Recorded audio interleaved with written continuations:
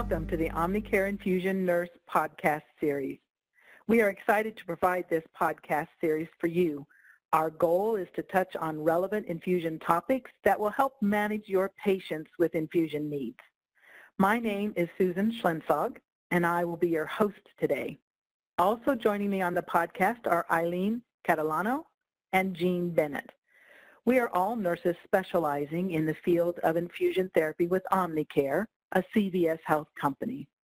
Welcome, Eileen and Jean. Thank you for having us. Very happy to be here. We often see vancomycin administered to treat patients diagnosed with bacteremia, osteomyelitis, endocarditis, pneumonia, and cellulitis, just to name a few. This podcast will provide a review of the importance of laboratory monitoring and side effects for patients receiving this powerful antibiotic to prevent injury and rehospitalizations. You may have received a call from a pharmacist asking if the results of the vancomycin and creatinine labs are back, and you wondered, why is the pharmacist so concerned with these levels? And why won't they just send me the needed doses? Eileen, are you able to help with this question? Absolutely. So many medication levels must remain within a certain range in the bloodstream in order to achieve the desired effect. If there isn't enough drug in the bloodstream, the infection won't go away. If the level of medication in the blood goes beyond an acceptable limit, drug toxicity may develop. Vancomycin is primarily eliminated through the kidneys. Permanent kidney damage may occur if vancomycin levels exceed prescriber recommendations. As you mentioned in the introduction, monitoring vanco drug levels is very important, especially in the geriatric population who may have multiple comorbidities, making them more susceptible to injury and rehospitalizations. There have been many malpractice cases involving injury or death from patients continuing to receive this medication without proper lab monitoring. Jean, how do we prevent kidney injury while a patient is receiving vancomycin therapy?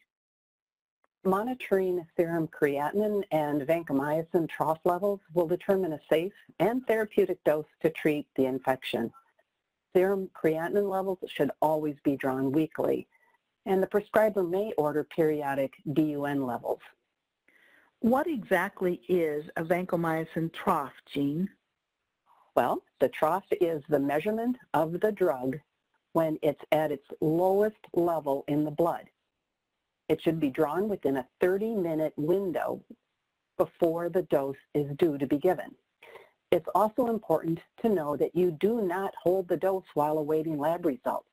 Holding doses when not ordered to be held can result in subtherapeutic levels. The trough level will determine if changes are needed to the vancomycin dose or frequency.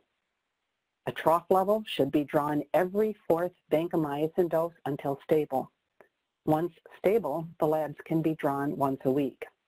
I do want to mention that on June 1st of 2020, the American Society of Health System Pharmacists published new vancomycin monitoring guidelines for serious MRSA infections.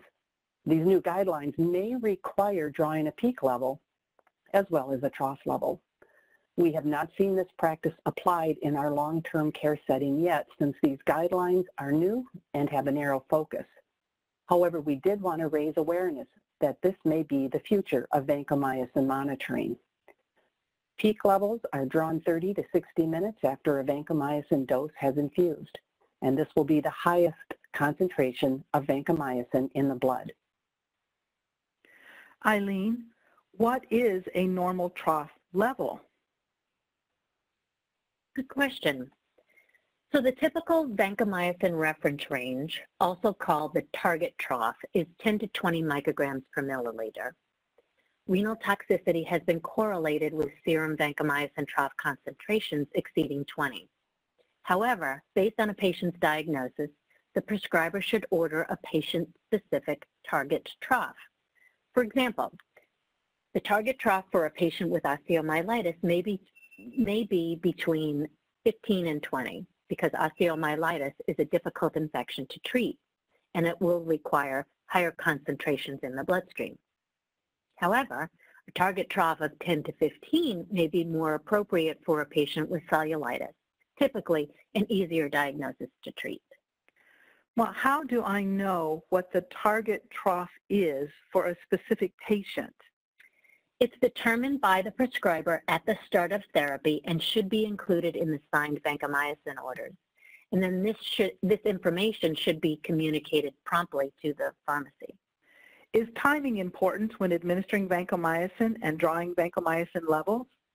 Absolutely. To ensure consistent drug levels and to obtain accurate lab results, the medication should always be given at the scheduled time every day, and the labs should be drawn at the scheduled time. So here's an example of what happens when a lab is drawn at the incorrect time. So we have Mary Smith, who's receiving vancomycin 1 gram every 12 hours. The doses are due at 9 a.m. and 9 p.m.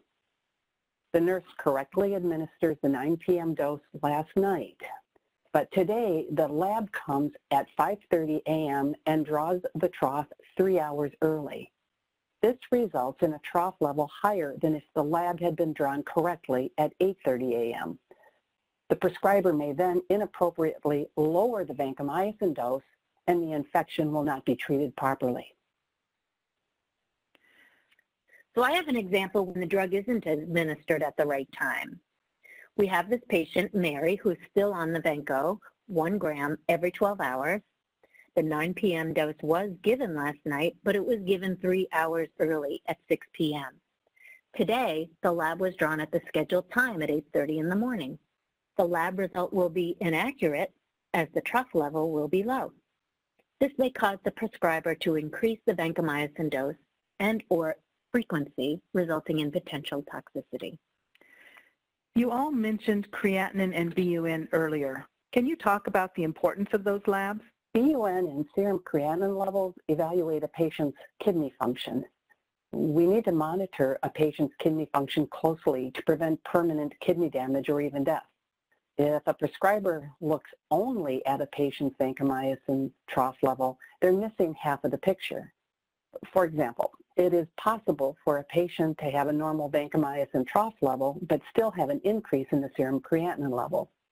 The prescriber must watch for even small increases in creatinine levels, as this might be an early indication of a developing renal issue. So when we were talking about trough levels, what happens if the lab is late in getting to the patient and the vancomycin was hung as ordered on time at 9 a.m.? What should the nurse do if the ordered trough level is not obtained?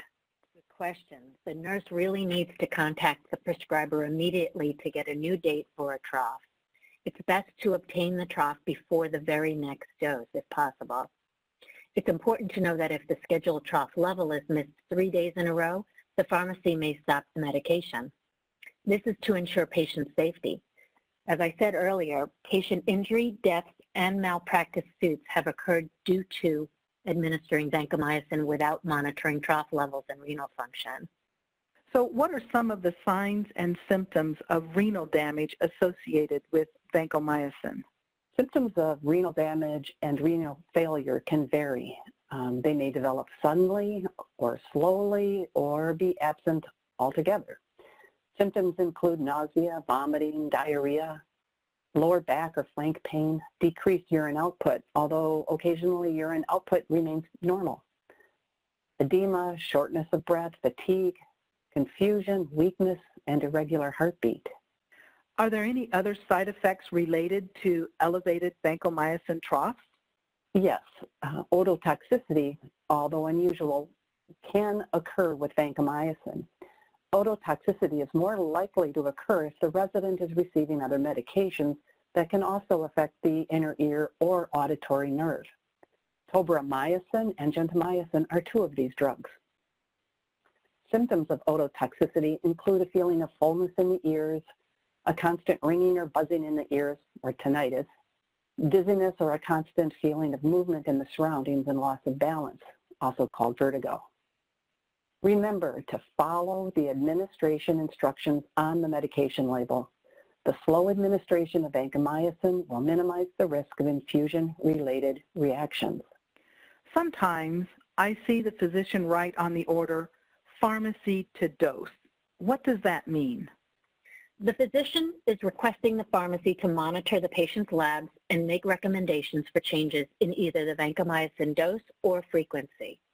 The pharmacist will then send written recommendations to the facility for the prescriber to review and sign. If the prescriber is not available to sign those orders, the nurse can obtain a verbal or telephone order to send to the pharmacy. Once the pharmacy receives the signed orders, the medication changes will be implemented. Well, what pieces of patient information is important to share with the pharmacy? Well, initially, the pharmacy will ask for the patient's height and weight, most recent creatinine and vancomycin levels, and dose times. During the course of vancomycin therapy, it's important to let the prescriber and pharmacist know if a patient has missed a dose or has gotten off schedule. The prescriber will take this information into consideration when evaluating the lab results. Eileen and Jean, thank you for sharing the great information we've had today. We've talked about the importance of drawing labs correctly, monitoring lab results and administering vancomycin on time, and we understand the purpose of vancomycin troughs and renal labs. I'd also like to thank our listeners for joining today's podcast. We truly hope that you've learned information that will be helpful in your practice. We look forward to having you tune in for additional podcasts on infusion therapy topics. If you have any questions regarding the information that was discussed on today's podcast, please reach out to your local Omnicare Infusion nurse educator.